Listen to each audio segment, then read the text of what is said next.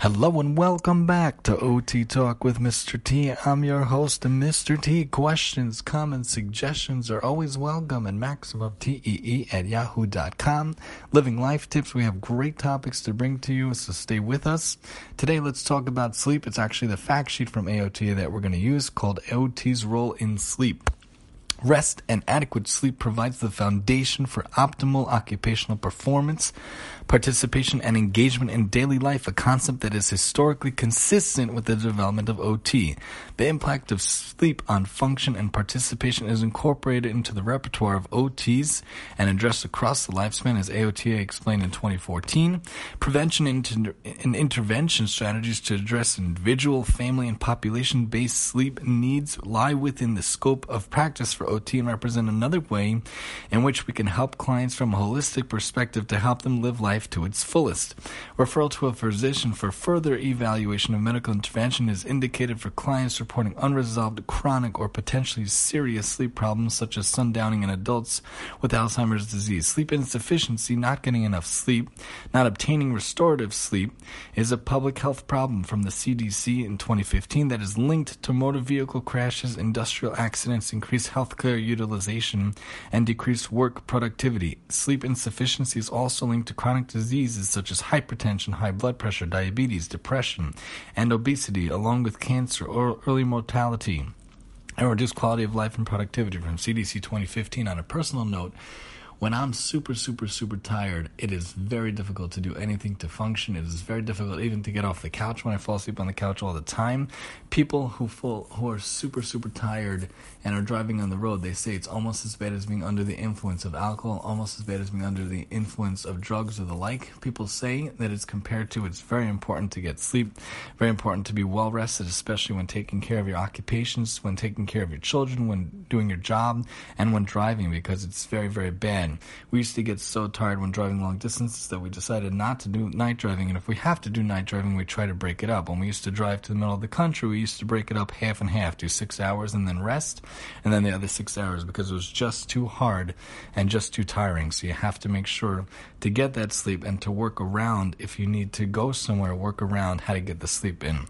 The role of OT is that OTs use knowledge of sleep physiology and the disorders and evidence-based sleep promotion practices to promote and evaluate and address the ramifications of sleep insufficiency or sleep disorders on occupational performance and participation. Sleep problems are addressed with all clients and framed from the perspective of health maintenance and health promotion.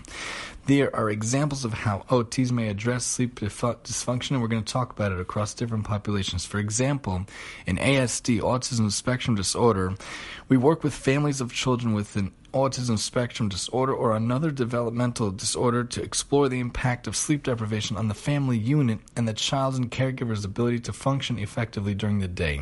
We can aid families to systematically trial changes in bedtime routines, habits, and patterns. We're going to talk about bedtime routines again. We talked about it in the past. Cognitive or behavioral therapy interventions or strategies to address sensory avoiding or sensory seeking behaviors, such as a picture poster depicting bedtime routines, stickers, or consistent praise for sleeping through the night, loose or tight pajamas, depending on what the kid needs, lightweight or weighted blankets, again, depending on what the kid needs, and those things are used. Managing the physical environment, enhancing observation skills help parents anticipate reactions to changes in clothing, toys or family schedules, calming activities and routines that do not burden the family and can be consistently carried out may facilitate sleep. There are many different things that can help kids. Sometimes kids need light to go to sleep. Sometimes they need no light to go to sleep. Some kids like a night light, some kids like the pitch dark.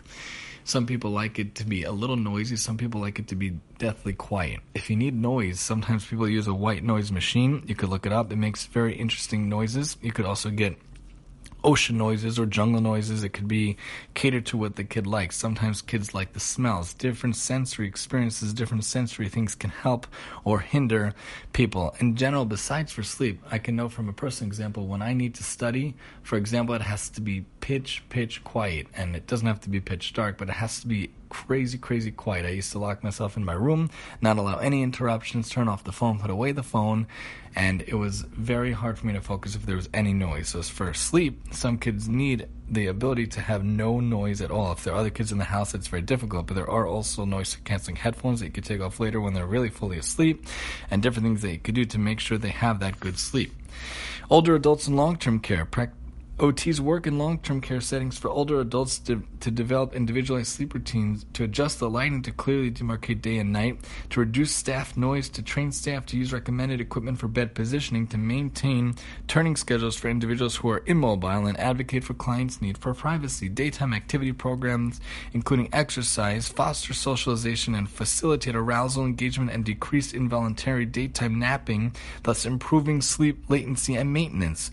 OTs address nocturnal toileting, safety, bedding management, and clothing preferences for sleep. Environmental elements such as sufficient blankets for warmth, sound machines to add white noise like we talked about, and blackout curtains or eye masks to enhance quality of sleep. Some people need it to be that dark, so dark that they need the masks in addition to other factors. OTs and wellness and prevention practices can facilitate sleep health by helping clients across the lifespan to incorporate physical activity into their daily routines, along with addressing mood disorders, dietary habits, substance abuse, and smoking cessation, which have been linked to sleep disturbances, from Perry Paddle and Presley Cantrell, 2013. In order to do assessment, we have to evaluate the clients in areas that contribute to sleep dysfunction, including difficulties in sleep preparation and sleep participation, sleep latency, how long it takes to fall asleep, typically fewer than 30 minutes for someone without a sleep disorder, sleep duration, the number of hours of sleep, which varies by age, sleep maintenance, the ability to stay asleep, or daytime sleepiness, the impact of work, school, and life events such as shift work or caregiver responsibilities, the influence of pain and fatigue, disturbances in balance, vision, strength, skin integrity, and sensory systems, psycho-emotional status, including depression, anxiety, and stress, the impact of caffeine, nicotine, drugs or alcohol, smoking or medication, for example, prescription or over-the-counter sleep aids, and the impact of the environment, for example, those in acute care hospitals and long-term care facilities report higher rates of sleep disturbances.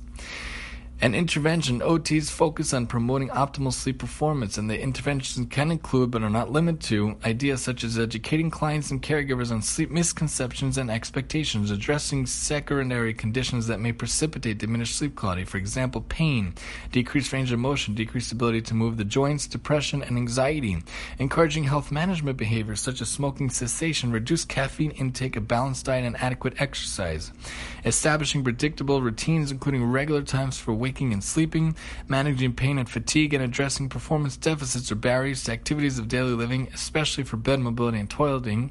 Also establishing individualized sleep hygiene routines such as habits and patterns to facilitate restorative sleep.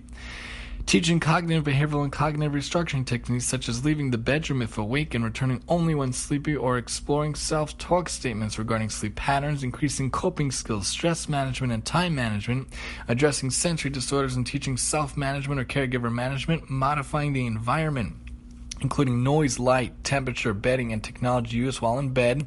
They say very good not to use technology, especially within the hour before you go to bed. Advocating on a state or national level for laws that protect workers from excessive work schedules that threaten their health or public safety. Go tell it to the teachers, especially private school teachers, that always have to bring their work home. In conclusion, OTs are important members of the healthcare team addressing sleep disorders that place clients at risk for health problems or performance deficits during daily life tasks. They often work with individuals following diagnosis to create behavioral and environmental changes that facilitate effective sleep habits and routines, providing a foundation for effectively participating in valued activities. If you feel like you have troubles with your sleep, talk to your doctor, see if there's something an OT can do. Make sure you get enough sleep so that you could be as functional as possible and as independent as possible throughout your day. Join us next time as we talk about tips for learning through play here on OT Talk with Mr. T, and I'm your host, Mr. T.